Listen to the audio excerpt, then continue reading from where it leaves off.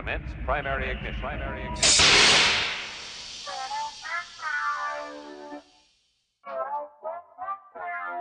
This is the way.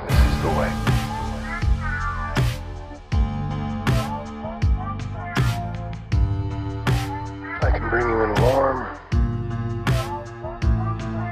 or I can bring you in cold.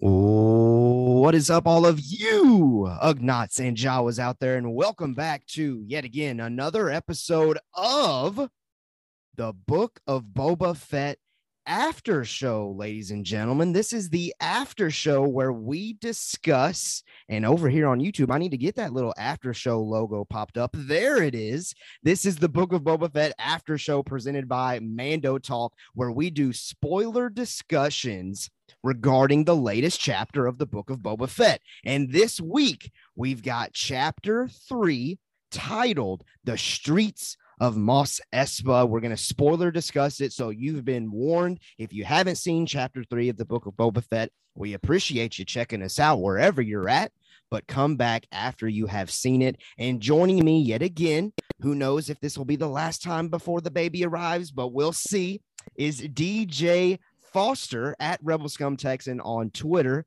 What's up, DJ? Man, just like you said, waiting on a baby to show up. That's kind of about it at this point. In fact, man, there could even be a chance that I have to jump out of here tonight. Who knows? You know, man, that's how close we are. So yeah, how crazy would that be that could possibly happen? And before we just totally let my unborn daughter just run away with the show, a couple of folks already here in the chat. We got Ryan V and Roll Farm Boy, aka RFB, and Blue Harvest Bricks. What just is a couple. up? It's incredible that Blue Harvest. I say this so often. It is like 1 or 2 in the morning where this dude is, and he's just like, I'm here for it. Like you must work like the night shift, and this is your lunch hour or something. I don't know. Like we greatly appreciate that, but we appreciate everybody who jumps in here and talks to us about Star Wars in general with us. And I already see a few of y'all throwing in your reviews and some thoughts from the episode. And so keep them coming. Absolutely. Yes. But if we don't get to them right away, don't feel like we left you out. We also have a lot that we would like to say. So you just keep those things coming, and we will, I promise you, come back and revisit some of these thoughts you guys are throwing down here in the comments. We, again, very much appreciate it. So, but other than that, Caleb, man, I tell you, this is a hotly debated episode of the Book of Boba Fett. It has been for on my end, as far as socials go. It seems like this has by far been the most divisive. I hate using that word, but it's just the case. The episode that's, you're running into people that absolutely love it, running into people that just absolutely can't stand it. I mean, we can go ahead and just do like general thoughts before we get into full on spoilers.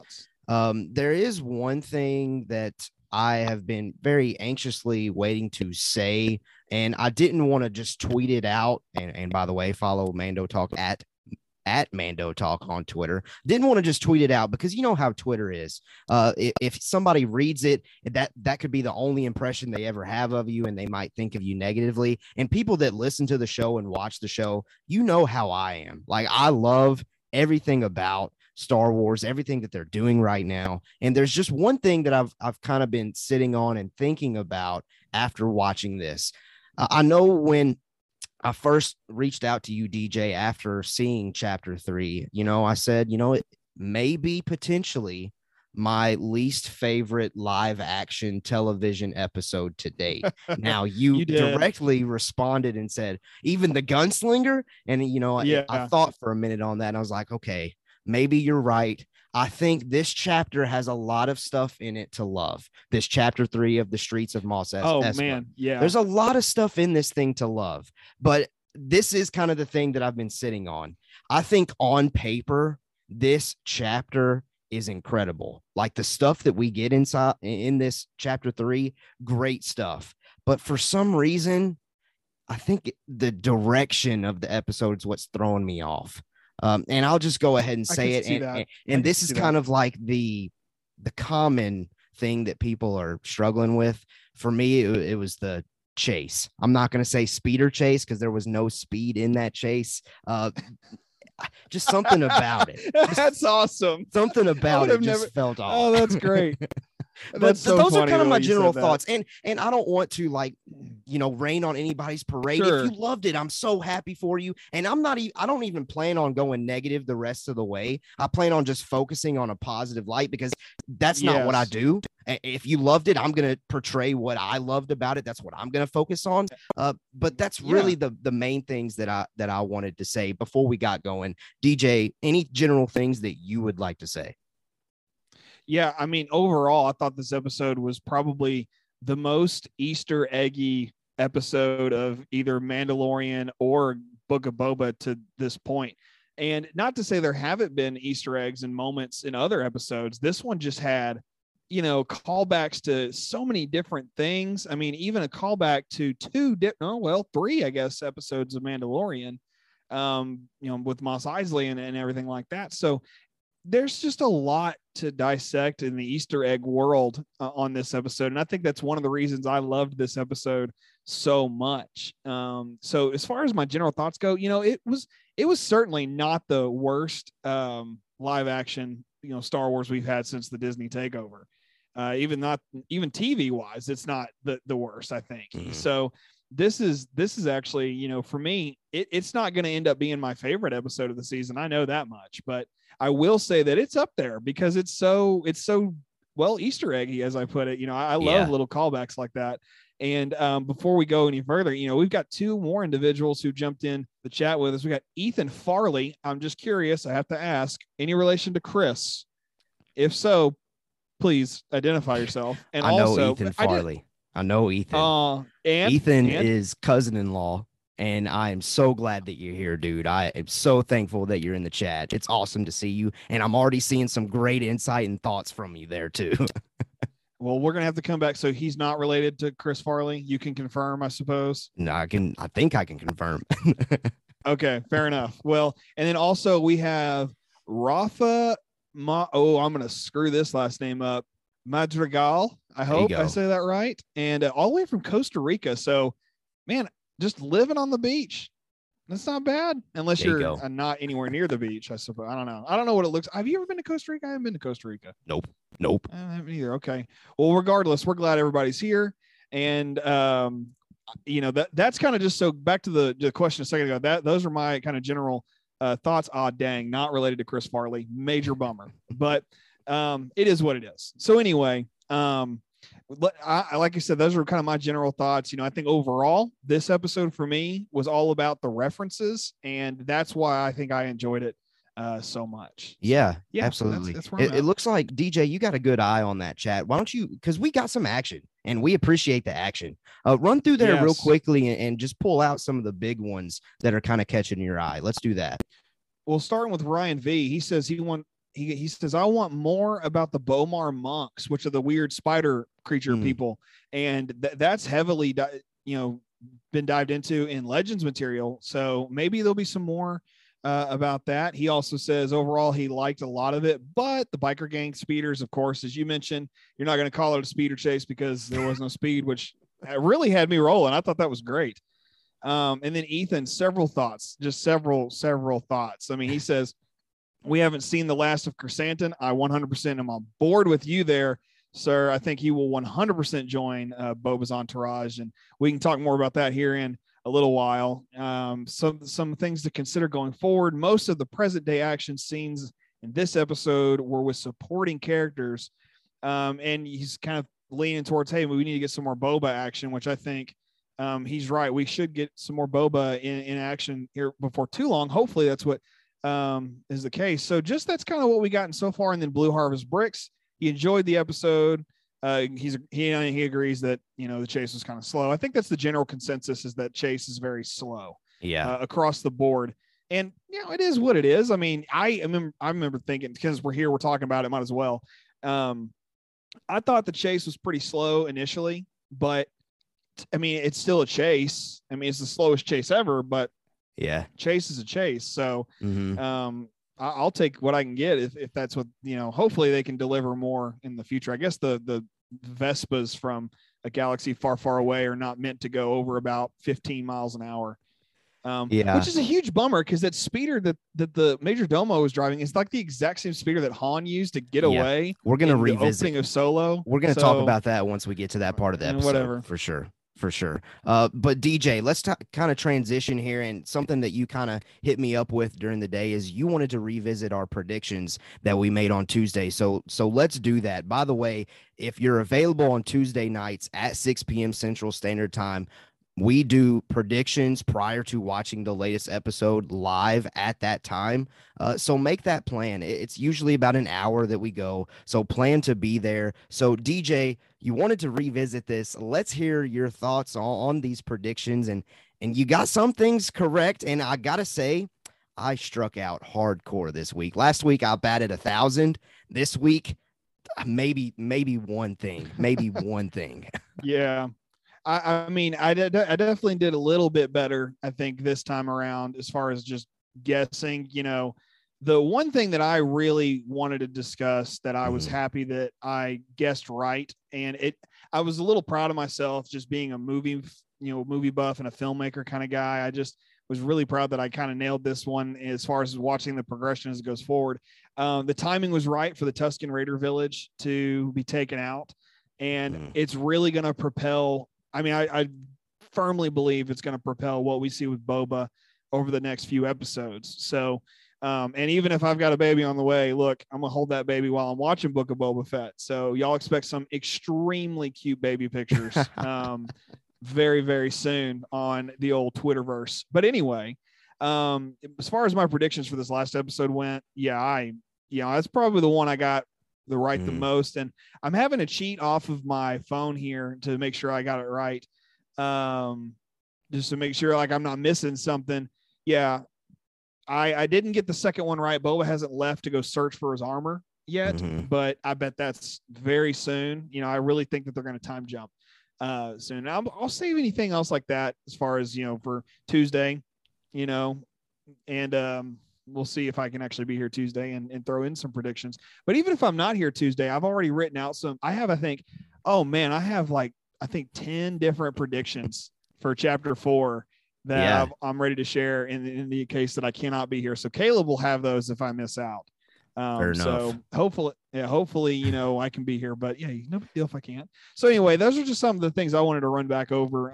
So Caleb, as far as your predictions go, you've already said you kind of struck out, but is there anything that you're looking back at that you think, hey, maybe I was close or something? Well, like that? I know that I mentioned as well that the Speeder gang attempts to get revenge on Boba and the Tuskens, and the Tusken leader is killed. I should have been more in depth with that. All of them got wiped out. But yeah, Boba is not ready to return to his armor. And outside of that, I don't think that I got a single thing correct. I feel like I'm probably a week or two ahead. So we'll see. Yeah. We'll see. Some of these predictions I made Tuesday night, I probably need to copy and paste into next week's potentially. I feel that. Or later down the line. But listen, folks, let's go ahead. And now what we're going to do is we are going to, like we do each week, we're going to just run through the episode linearly. So me and DJ can make sure that we didn't miss anything, and keep the chats coming. We appreciate it. And we'd love to hear you guys even more so from us. What you got? Blue Harvest Breaks is killing me. He says DJ was the only person cheering when the Tuskens got destroyed. That's not true. I was just excited I got it right. I wasn't happy they died. Yeah. That makes me sound terrible. Nah, you're fine. Oh man, that's so funny. You're fine. You're fine. Hey, that was a very emotional moment, by the way. And dude, okay, honestly, we'll get there. Yeah, okay. we got to stay in order. Yeah, we got to get going. Okay, chapter 3, The Streets of Mos Espa, director Robert Rodriguez, writer Jon Favreau. Okay, so let's just go ahead and get straight to the opener of this episode. Beaumark monks, like you mentioned, or a Beaumark monk, is seen outside of Boba's palace as Boba Fennec in 8D8. I don't feel like we've really talked about that droid enough. Are discussing the state of Mos Espa. It has been divided amongst 3 families. The Trandoshans took the city center, the Aqualish took the workers district, and the Clatoonians took the starport and upper sprawl. All of this has led to Mayor Mok Shaiz being very wealthy. It is still not confirmed who necessarily hired these assassins, either the mayor or the Hutts. That's kind of what they're discussing kind of in this moment. And then we get kind of our episode kickstart with this Lortha Peel dude who is a watermonger in the workers district. He arrives at the palace to request that Boba handle a street gang of insolent youths that have been stealing his inventory. What did you think of this dude? I know he eventually offered to double his tribute if the gang was handled appropriately. As soon as I saw him, I thought immediately the word that comes to mind is slimy. I don't like this dude. What did you think when you saw him? First word that comes to my mind is dodgeball. All right. That's the dorky guy with glasses from Dodgeball. I mean, no way. And he's also, that's him. He's the guy whose wife doesn't respect him. And he's like, we can play dodgeball. That's him. That's that guy. You know, I can't remember his name, but you know, he goes off in the last, major dodgeball game at the end of the movie, but that's that guy. So like for me, I was like, I know that guy, and it clicked. We could play dodgeball. So I tripped out a little bit. No, but as far as a character goes, okay. This guy kind of portrayed himself to be a weaker individual, weaker businessman.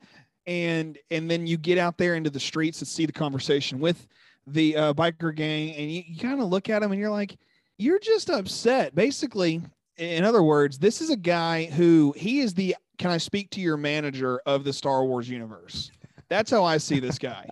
And it just so happens Boba is the manager. So he knew exactly where to go in this instance. Now, as far as that is concerned, this guy, you know, it seemed like a weird person to kind of even be in the episode as an actor. I was like, this is not somebody I would have expected to see in Star Wars, but it makes sense that this kind of character would be there. And, you know, I could see, you know, why they had that going there, but it does help give Boba some more, I don't know if an army is the right word, but at least like a little bit of backup. I mean, if I'm Boba, I'm not choosing a bunch of Tatooine teenagers to be my backup. It seems like a bad call. But I do want to say, you know, one other thing going back to where the people are distributed and who has control over what territory of Mos Espa. The Klatooinians, I believe, you said they have the upper sprawl, which is, I'm assuming, up out of that crater, I guess. That would have been where Anakin lived. So just a little fun little thing there. Anakin Skywalker as a little child would have lived in the Klatoonian controlled area of Mos Espa. So I just think that's an interesting note. But as far as this guy goes, I mean, I kind of hope that he gets killed off. I'm just being honest with you. I don't like him. Maybe he can be the and I know we're getting ahead, but maybe he can be the first human to be fed to our new Rancor that we get. I would like it. Okay. I mean, that'd be great. Yeah. I'm all for anybody getting fed to the Rancor is great. Sure. Absolutely. All right. So Boba and Finnick now kind of respond to this. They begin their walk through the streets of Mos Espa to address and to confront this gang. And it's revealed that this Sophie Thatcher Vespa character is in this gang. So it's a completely new character. You know, it wasn't Dr. Aphra or anything that we've seen before, which I personally am kind of happy about. I'm glad that this was a new character. And inside this scene, whenever they get there, first of all, I thought it was really cool to see Tatooine at night like that. But then once we get there, we kind of discover that Lortha Peel is kind of like a greedy kind of dude who's charging a month's wages for a week's water, and Boba offers the gang to come work for him after they kind of express like, look, we have no money, there are no jobs for us to even take, so we're kind of stuck here. And Lortha reveals the gang owes him 1,300 credits, and Boba gives him 500, and Boba says that it doesn't or he doesn't like it.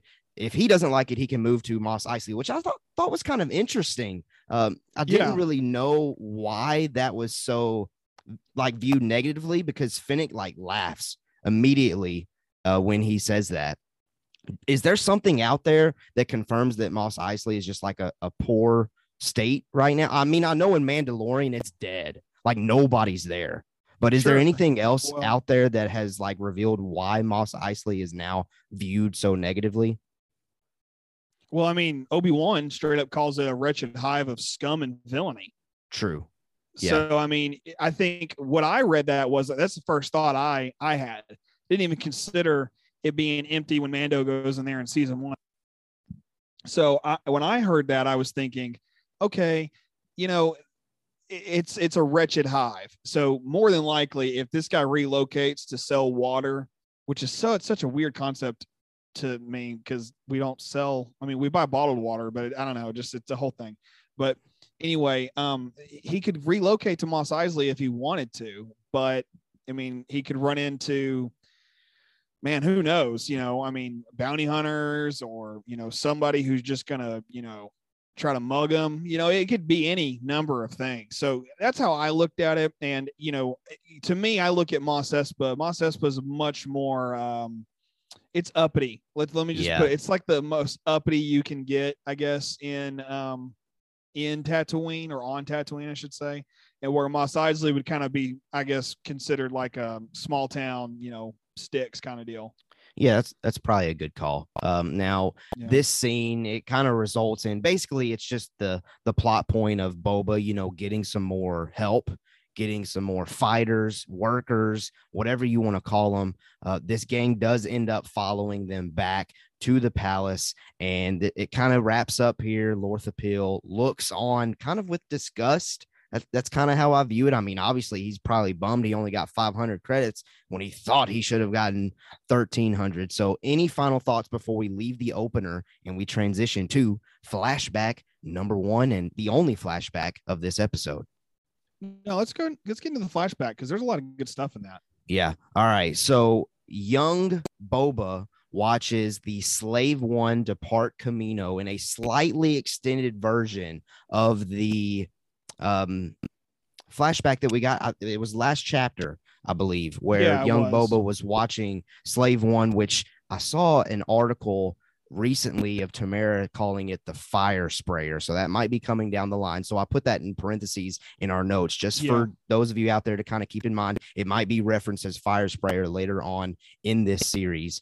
He watches it depart Camino. It's interesting that we got it extended. Is this more subtleties that we're not done with young Boba? I certainly believe so. Oh, 100%. Yeah. Because in my opinion, like outside of just that one moment, it really was kind of weird that it's there, other than, okay, they're teeing up the opportunity to continue to add to this scene potentially, or just a young Boba in general later in the series. And then we kind of transition away from that back to the Tusken Raider and Boba being on Tatooine. But any thoughts that you want to add to the Camino moments? Because I know that's really important to you. Yeah, no, for me, and I have no problem saying this now.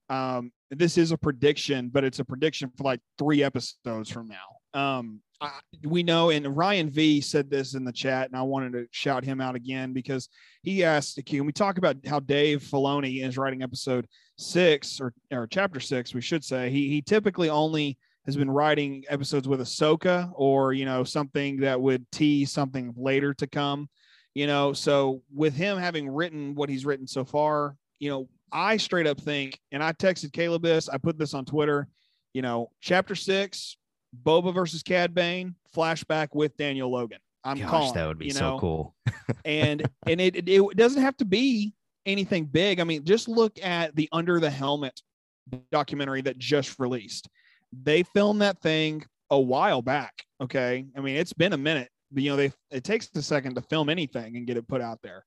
So because he was near Lucasfilm or in talks with Lucasfilm, they definitely didn't, you know, ignore him being Boba Fett. And he's actually, somebody's put him in a Boba Fett suit before. You can Google Daniel Logan in Boba Fett costume. It looks incredible. He looks incredible. Yeah. So, I mean, bring him in and have him fight Cad Bane in live action. That way we get that Clone Wars episode kind of finished, but in live action, we get the history of the Dent, is why I'm knocking my head. Yeah.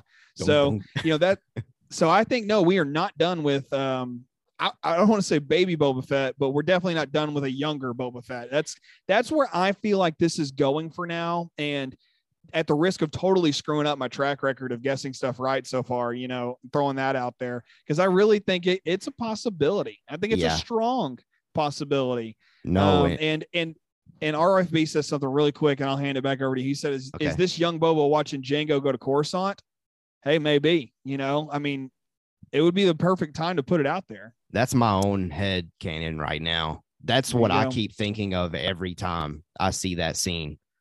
Who knows? Maybe it'll be open to interpretation like that. And honestly, I kind of want it to be. I think that'd be really cool if it was open to interpretation for the fans. Like, you view that scene how you want to, but that's currently what I'm thinking of it. Now, what I wanted to add to what you were saying, Daniel Logan recently on Instagram, and I believe Star Wars Newsnet ran an article about this today. Yes. Somebody on one of his posts commented and said something about, I'm not watching because you're not Boba Fett or whatever. And he replied to this and said, give it a shot or something. So I'm paraphrasing here. Give it a shot. Yes. You never know, you never know. He's basically saying you never know. You never know who's going to show up. There you go. Words. There you go. Yes. I'm leaning. I'm about 70% leaning toward Daniel Logan's going to be showing up somehow, some way. Well, I hope so. I hope so too. It just feels wrong, to not acknowledge him as a younger Boba at this point. And it's because he did such a good job in Clone Wars. Mm-hmm. He did such a good job in Attack of the Clones. I mean, he was only like 10 years old when he did Attack of the Clones. So, I mean, anything would be great to see him again. So I'm kind of with you. You say 70. I'm more leaning like 80, 85% that'll happen. So I would really love to see that. And Rafa in the chat is saying the same thing. And he's looking at this perception of Boba missing his father, which is a good thing that, of course, if your dad passes away, you're going to be thinking about that relationship you had with that. And it's any loved one probably. So and we see that with Luke. It's kind of like Luke's version of looking on Uncle Owen and Aunt Beru having been totally, wiped out in A New Hope before he goes off with Obi-Wan. So it's kind of a similar situation here. It's nice. It's nice how these things mirror. So yeah. I'm with you. I think it's coming back. He's coming back for sure. All right. Well, we'll see. We will see. Okay. So we kind of get that tease again, and we'll see if they keep playing off of it. But then we go back to Boba being on Tatooine, and he's riding a bantha away from the Tusken Raider tribe to Mos Eisley to meet with the Pikes. And I gotta say, it's a really cool scene seeing Boba on this bantha with like the Tatooine suns behind him, and it's like this silhouette. It's great. It's phenomenal. It's the Western vibes of why so many people fell in love with the Mandalorian. And then he arrives to Mos Eisley, and in the background we see the stormtrooper helmets that are put on spikes, and we see Pelimoto. Both of these are connections directly to Mandalorian. And as a diehard Mandalorian fan, I love to see this. As somebody that loves Pelimoto, I absolutely love to see her. It was really great, really cool. What did you think of that small, subtle connection? It's cool because we're watching the stormtrooper helmets go on the pikes. No, I mean, not pikes, spikes, I should say, the poles, I got it all kind of confused there for a second, but it's cool because that shows that the Empire has just been wiped out. And that means the Death Star has been blown up while Boba's been with the Tuskens. It's a subtle story. That is great analysis. You know what? This whole time I was just thinking, there's a cool shot of Mandalorian stuff, but I didn't even think about how this potentially timelines exactly when Boba is there. When Star Wars, I only go deep. I can't not dig any deeper. It's just what it is. I'm basically bragging right now. No, that just came to me. It's not a thought I had until just now. Nice. It's just kind of one of those, hey, you know what? Boba's been with the Tuskens this whole time. Why else? And that means that people in Tatooine were sick of it. And that would also tell us, and that tells us with the Sarlacc pit as well, with the Stormtrooper in the first episode, the Empire never left Tatooine after episode 4. So, and it's a great shout out point. to Ethan who adds to that, saying also probably Boba's first clue that something has happened to the Empire. Yeah, it might be his first clue. That's incredible. Yes, great analysis, Ethan. I love that. Didn't even think of this. I was just thinking, cool. They're just doing a little Easter egg with Mandalorian, whatever.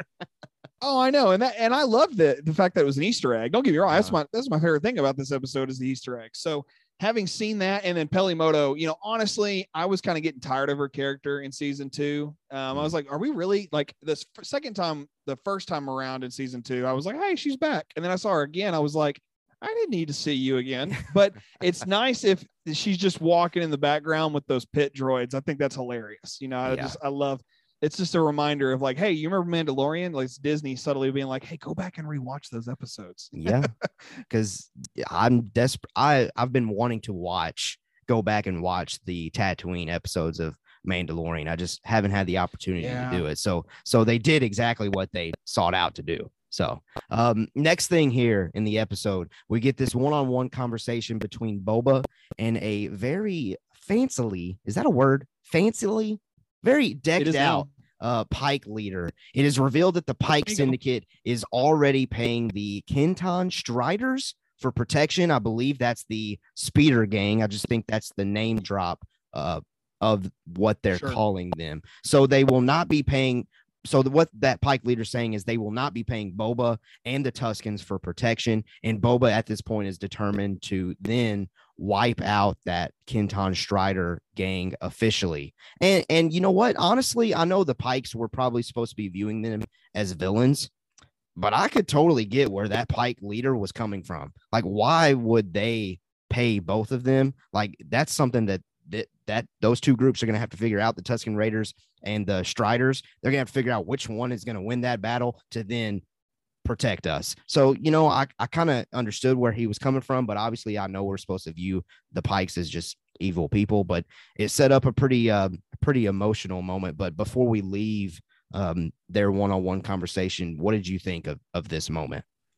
I was a little surprised to see the Pikes come back, and I do like that we get the name drop of the biker gang from Boba's past, the Kenton Striders, which I had to Google it today to figure out what that was. And it turns out it's one of the little people that are on the holo chessboard in the Millennium Falcon. And we see all the time, the little chess, when they play chess, it's one of those little animals, those little creatures. So a Kenton or a Kenton Strider. I don't know if it's a Kenton or a Kenton Strider, but and I don't know Orabesh either, the Star Wars language. So maybe that JL shape is the 2 letters of Kenton Strider, whatever they are in Orabesh. I don't know because I don't do Orabesh. I've attempted to translate Orabesh before, and it's a headache and a half. But anyway, I really think that this is a great scene. It shows us where the crime lord aspect of things is coming in, and it really shows us Boba's first time at being, any kind of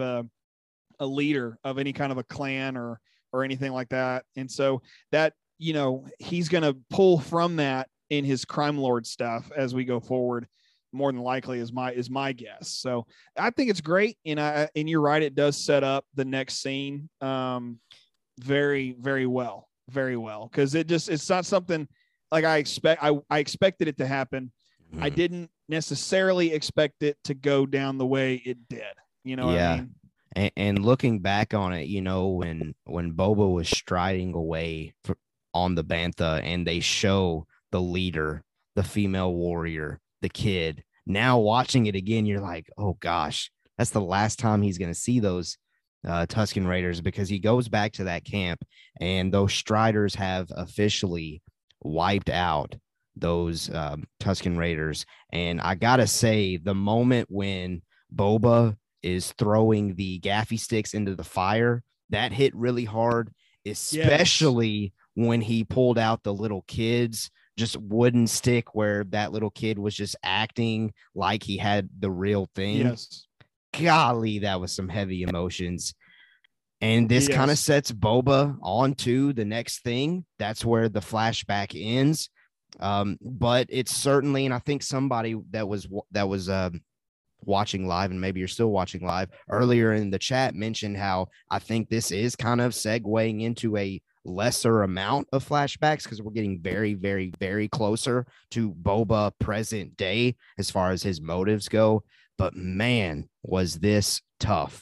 DJ, thoughts on the emotions and just thoughts overall from the flashback before we move back into present day. It's interesting because I can't find who said it's something about the flashbacks. kind of disappearing as we go forward, which it makes sense if that's the case. And RFB confirms that it's not Orabesh that they're writing, so that JL means something totally different. But with the Tuskens, that scene, him coming back, I wasn't totally expecting it to come up that fast. I thought it'd be a second flashback in the episode, to be honest with you.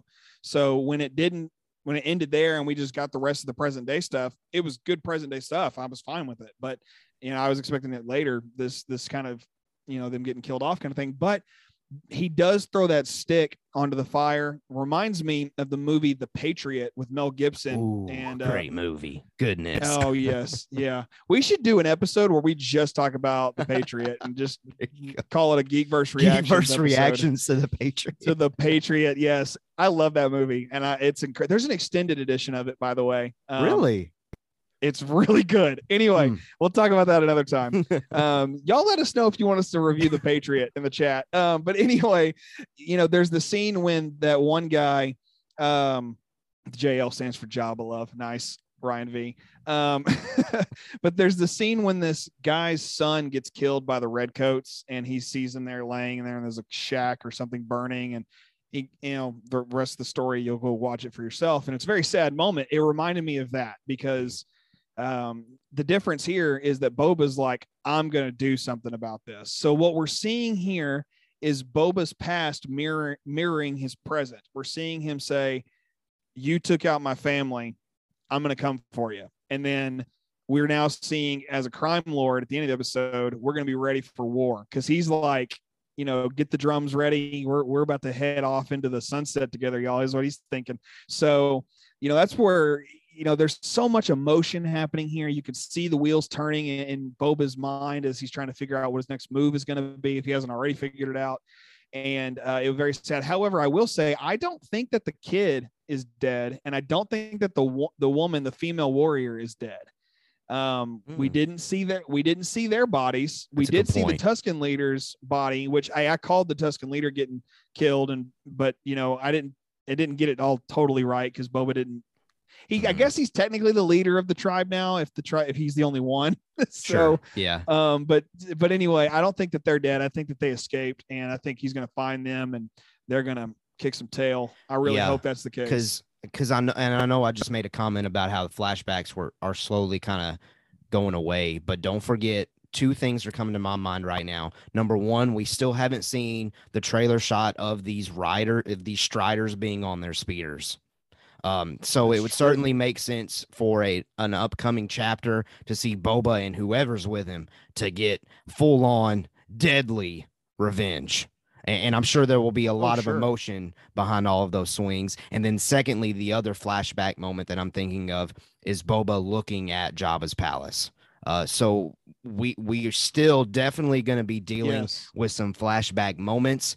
But we'll see. I can definitely see kind of this transitioning occurring, though, because we are very closely getting to the Mandalorian time frame and the present day time frame of the Book of Boba Fett. Any final thoughts from you regarding flashbacks before we do get to that present time of the Book of Boba Fett?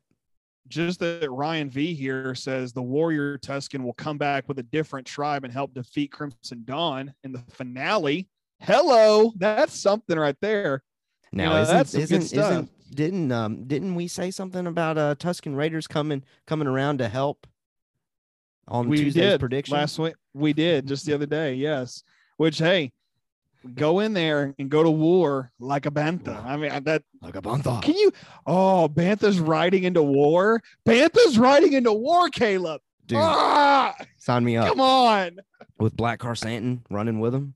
Sign me up. On top of a bantha, he's just riding no, Black Car Santin's on a daggum dewback. That's where he is. He's riding a dewback. Just boom. Gosh. It's gonna be lit. Well, talk about a perfect Vespa, aka a perfect segue.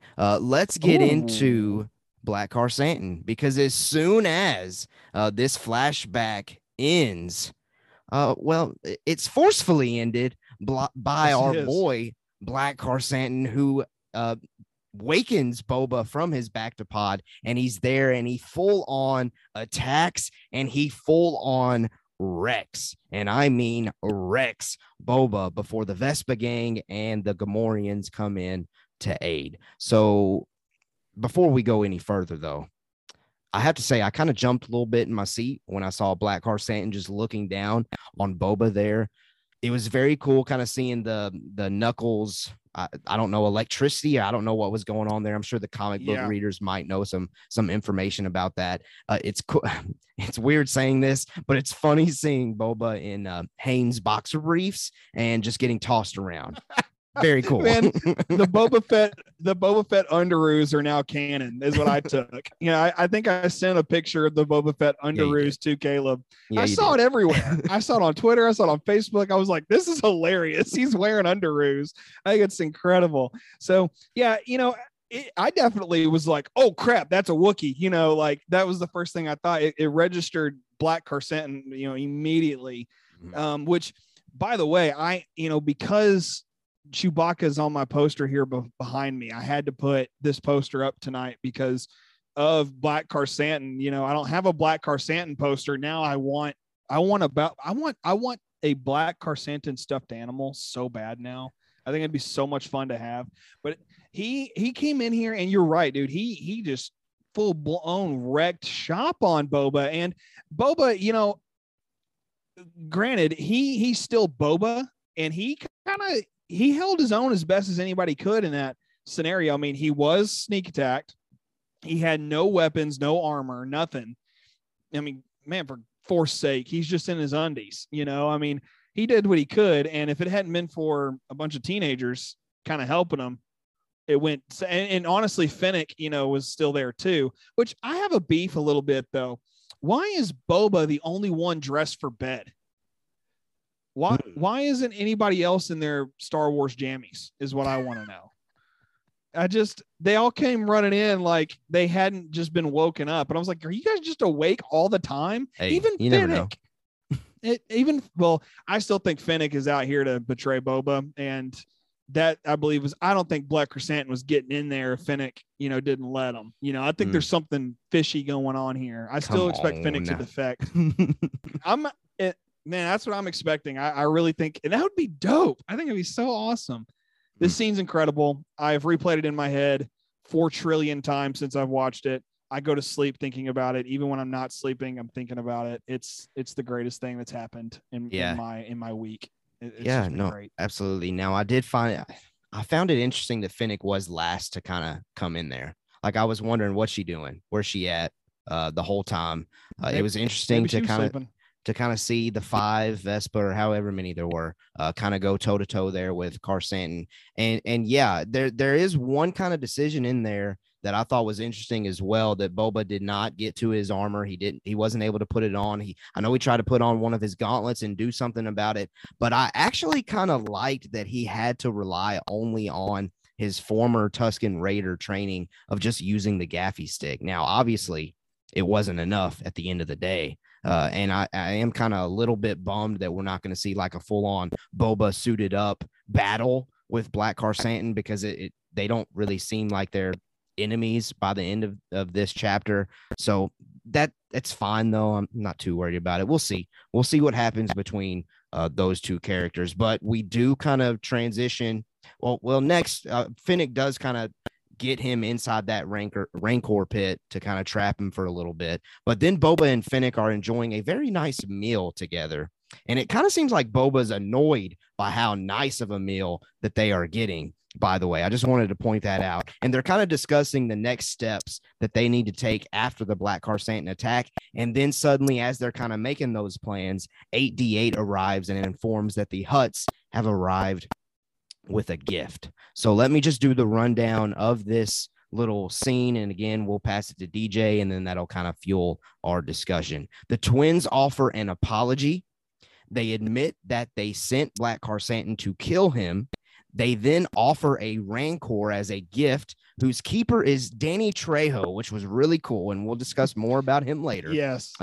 They reveal that they will be leaving Tatooine and returning to Nal Hutta due to the territory being promised to another syndicate by the mayor, Mok Shaiz. Boba then offers Black Car Stanton's release back to the twins to seal the deal that they will not lay claim to Jabba's legacy, but the twins tell Boba to accept Black Krrsantan back to the gladiators, or to sell Black Krrsantan back to the gladiators and accept that as their tribute. But Boba decides to release him. They kind of look at each other, which kind of teases that they might see each other again. Who knows? But that's kind of this scene, this moment. It was really cool. I was hooked. I was captivated this whole time listening to the discussion that they were having. I was questioning the Hutts being legit there, just like Boba and Fennec were. By the end of this, they were questioning, should we really trust them? Let's set up a meeting with the mayor to really get to figure out what's going on. I loved this moment. And I got to say, this conversation between the two parties was my favorite moment of this episode. So DJ, I'll now pass it to you. What did you think of all of this, all of the different reveals, the Rancor, Danny Trejo, like all of it? What did you think?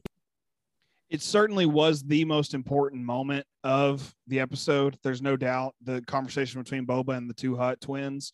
Yeah, absolutely.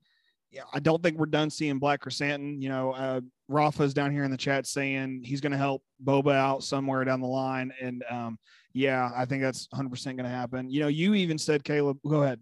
Well, no, I was just going to say, to add to that, somebody in our Discord today made a connection to how Wookiees have life debts.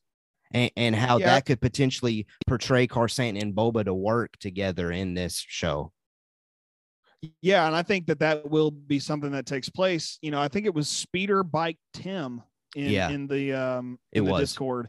So shout out if you're not a part of our Discord. We haven't talked about Discord in a minute, but if you're not a part of our Discord, go jump in there because we're trying to be more active in there. And we're kind of relying on Speeder Bike Tim. He's been jumping in great this week for us, and we really appreciate him. But all that aside, go join our Discord because you guys don't have to just talk to us on the chat. We would love to talk to you on Discord. So, but going forward, I think that there is a life debt situation that could come up. I initially thought that the life debt situation would have something to do with Fennec and Boba. But because I keep thinking that she's going to betray him, I think that it's going to be more of a, maybe it's Krrsantan and Boba, and maybe that's going to give us a nice little Han and Chewie feel. Like Boba's got his Wookiee, man. And okay. How cool would that be? But it's I like really poetry. think of this scene. It rhymes. Yes, always. I need to rewatch that doc. Anyway, I still think that this conversation with the Hutts is very telling. They said a different syndicate. Guys, it's either the Pikes or it's Crimson Dawn. I mean, I really think it's Crimson Dawn. That's immediately what I thought of when he said it. I was like, let's go, Emilia Clarke. Bring on the dragons. Let's go. She just Crimson Dawn. It's like, you want to know why it's crimson? And then dragons just start breathing fire. Is what's going to happen. If she comes in on a dewback, what if she comes in riding a dewback, the closest, or a crate dragon? Gosh, just put her on something. Come on, that would be so cool. Well, I think that there's definitely that's what's going on. Danny Trejo, he has been in every Robert Rodriguez production ever. So Machete is how I know him from Spy Kids. Spy Kids, yes. Grew up with Spy Kids. People hate on Spy Kids. I love Spy Kids. Like, I remember when Robert Rodriguez was announced as a director for Mandalorian, everybody was like, is it just going to be Spy Kids with Star Wars? Mm-hmm. People are trashing it. But anyway, it's worked out so well, clearly. And Danny Trejo is a Rancor Wrangler. Yes, all day long, forever. I think it's fantastic. And this is where we get some of the best Easter eggs. Dathomir witches are mentioned. The Rancor itself is in there. Who knows if this is Moochie from Bad Batch? I mean, I'm kind of hoping it is.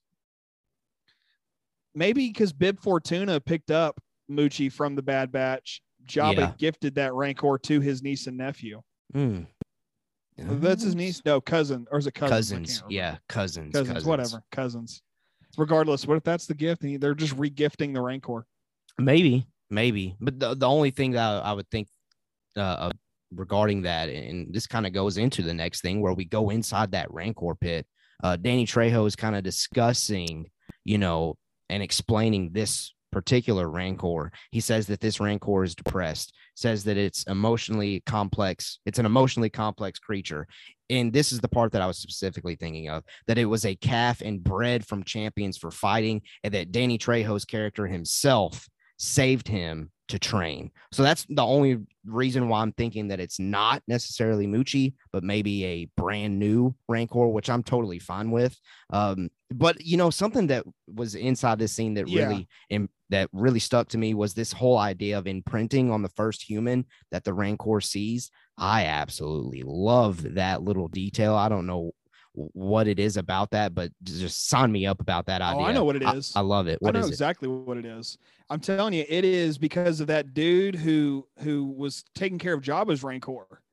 You know, Jabba's Rancor. That guy.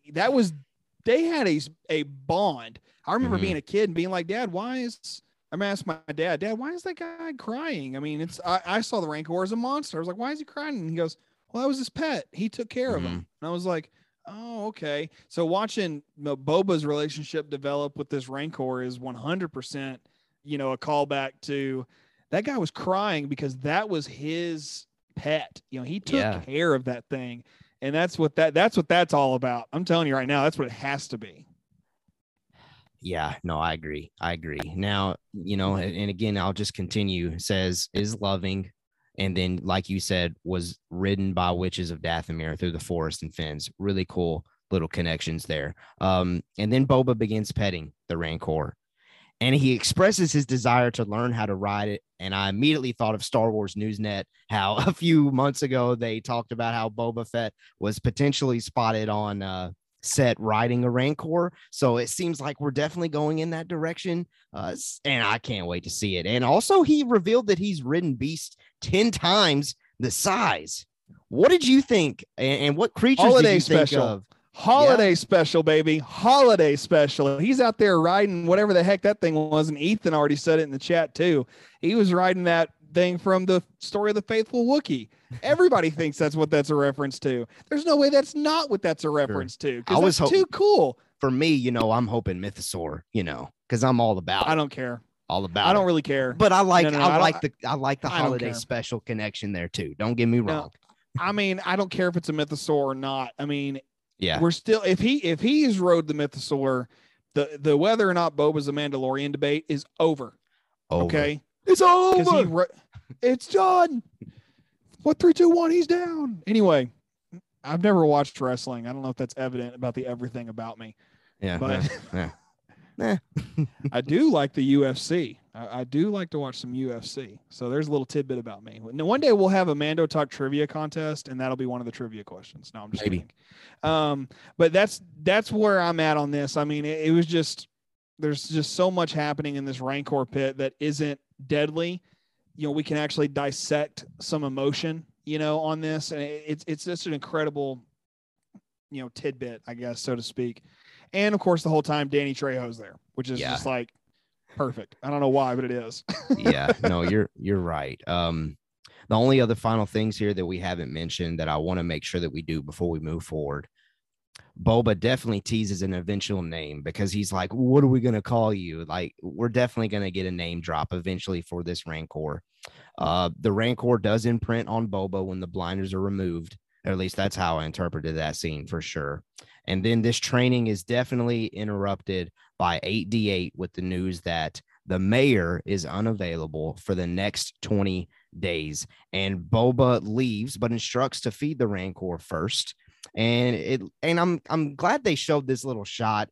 Yeah, I enjoyed it enough to put it in the notes. It looked like Danny Trejo's character and the Rancor look very pleased that Boba Fett is this Rancor's new master. I love that for some reason. So I just felt the need to mention that. So I'll just pass it to you, DJ, before we leave the Rancor pit, because I know that the Rancor was also something that was very important to you about the book of Boba Fett and potentially getting a new one. So I don't want to move away from it before potentially giving you the final say. I didn't care if a Rancor came back. I was hoping for a different monster, but given that the Star Wars Newsnet article back from October was about Boba riding a Rancor, and now it's looking like that's going to be very true.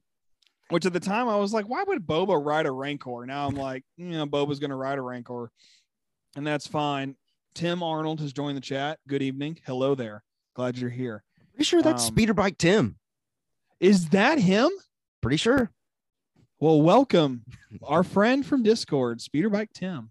It's great that there's a Rancor. I will be upset if it doesn't eat somebody or something. I need to see that. Maybe the water. That's all dude. I want. The which dude? The water dude.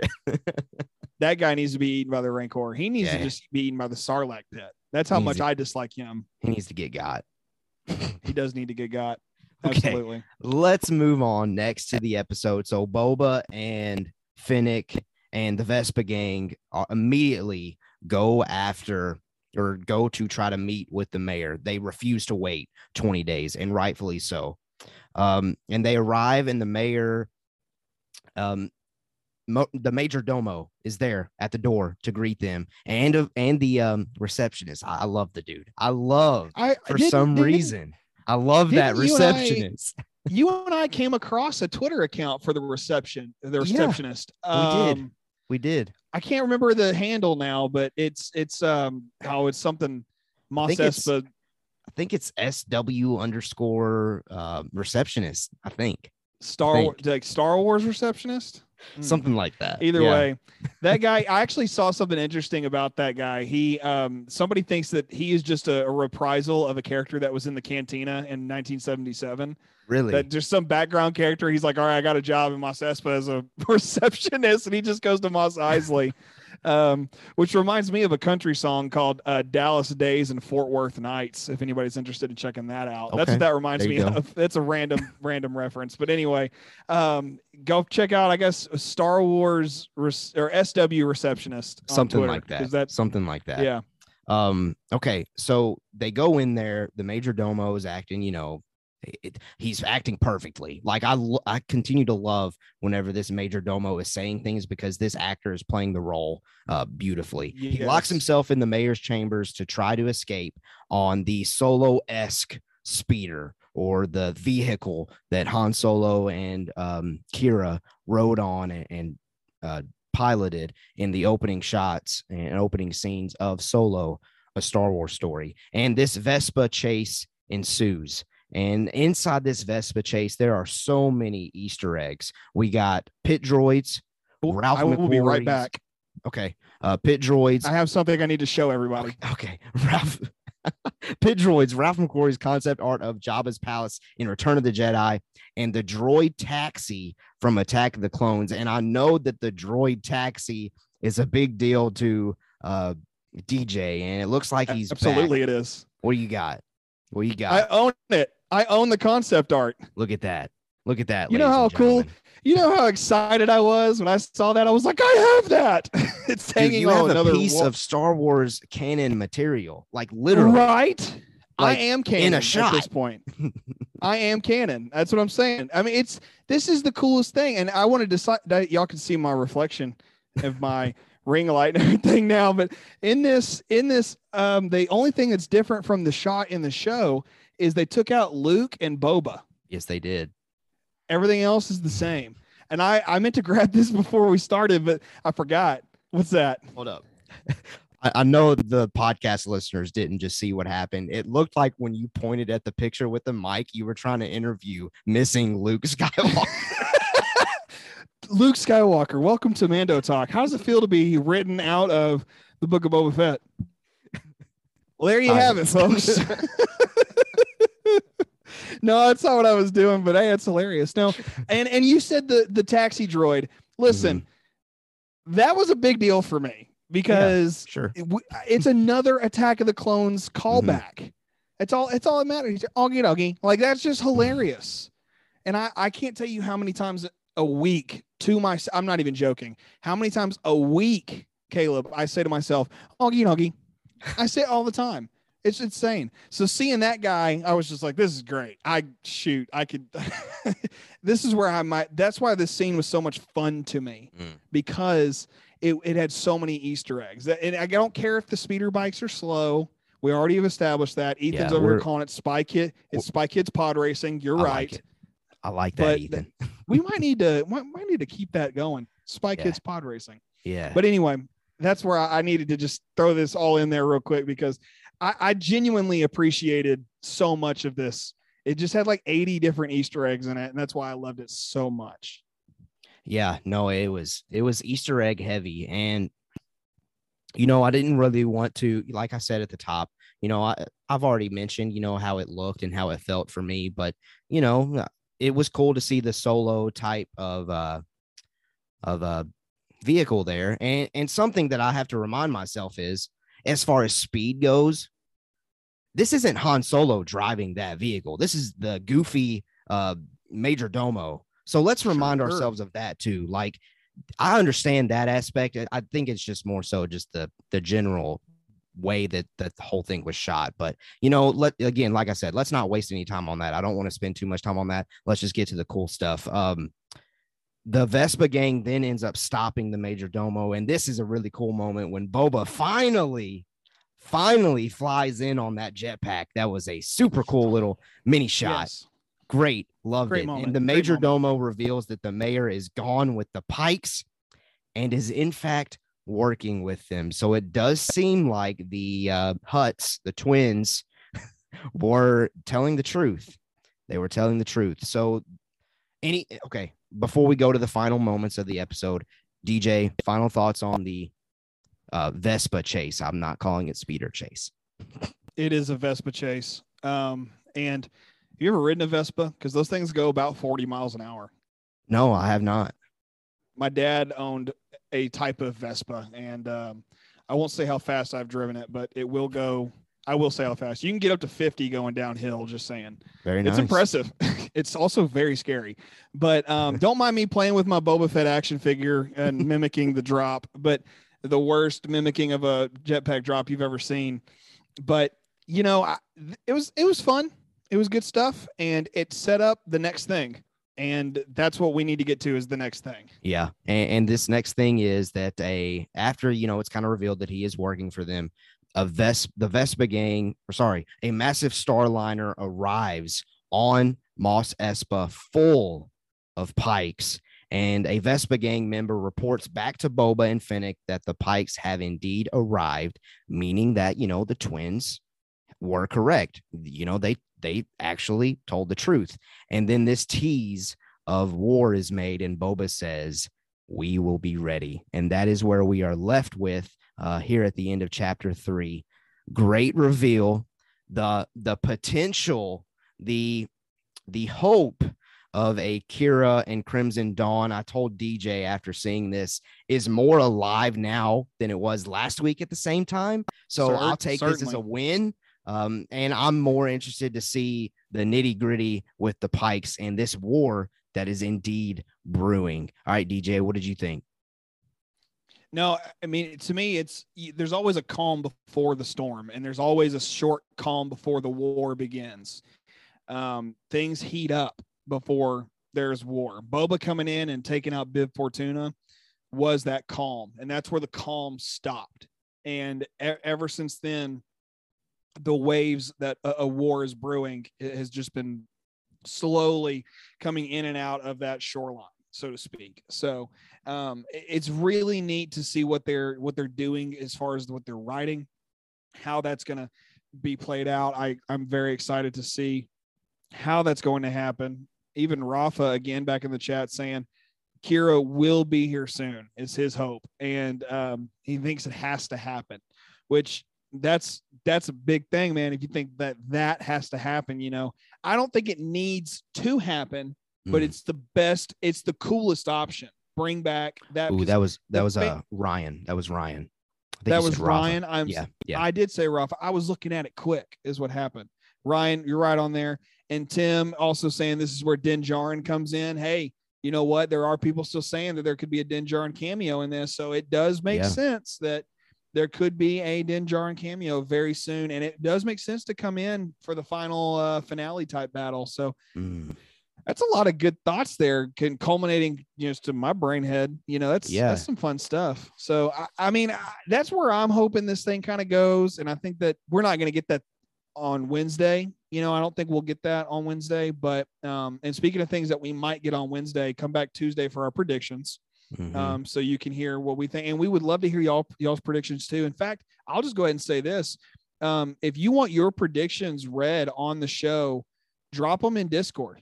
Go drop them in Discord and do it in the main chat. We would love to hear you guys thoughts on those things that you think might happen. So please go ahead and do that, because we'll make sure to read those out. But all said and done, man, war's brewing, and I want to charge down the Dune Sea on a bantha, man. On a bantha. Like a bantha. That's all I want to do now is ride on a bantha. I can't remember. Bucket list. I can't remember who said this in the chat, but ever since it was said, I am mentally still thinking about the possibility of seeing Boba riding a Rancor, Tuskens riding Banthas, and Black Carsantin along with the ride, heading toward these pikes and potentially Crimson Dawn. Let's not get our expectations set to that, because that is crazy. That's insane. I will shed, if that happens, I'm staring into the camera. If that happens, I will shed so many tears that moisture farming will become obsolete on Tatooine. I just want to put that out there. You go. Because come on, guys. Just it's beautiful. I want the Lego set. That's what I want. I want the Lego set of that. Yeah, absolutely. All right. I'm going to make my own Lego set of that. That's what's going to happen. We'll see. We'll see if it comes to that type of moment. But it sounds like me and DJ, if it doesn't happen, we're going to have to shoot a Lego scene of this happening in some form or something. Yes, something. Absolutely. Absolutely. All right. Well, listen, so much fun. If you're loving the Book of Boba Fett and you're loving what we're doing here and you're not subscribed, make sure you hit that subscribe button. We would greatly appreciate it. We obviously have way too much fun doing this. If you like having fun, this is the place for you. So again, we'll do our final plugs here. Tuesday at 6 p.m. Central Standard Time, exclusively on YouTube, we do our Book of Boba Fett predictions. And then Thursdays, like right now at 6 p.m. Central Standard Time, we do our spoiler discussion, our after shows. And then, this audio is then uploaded to our podcast listeners on Friday morning. So you're not missing anything. And we just greatly appreciate wherever you're catching our voices. And other than that, just if you want some more action from us, Discord, it's in the link. And then our socials, Twitter, Instagram, Facebook, TikTok, at Mando Talk on all of those platforms. DJ, any final thoughts that you would like to share with our lovely audience? You said that all we do around here is have fun. And a song came to my mind from the Beach Boys. It goes, and we'll have fun until Boba takes our bantha away. Nice. Very nice. All right. I can't follow that up. Okay, so let's get out of here. We hope you have a blessed rest of the week, and a blessed weekend. And we can't wait to see you on Tuesday for our Book of Boba Fett predictions. And until then, as always, we have spoken.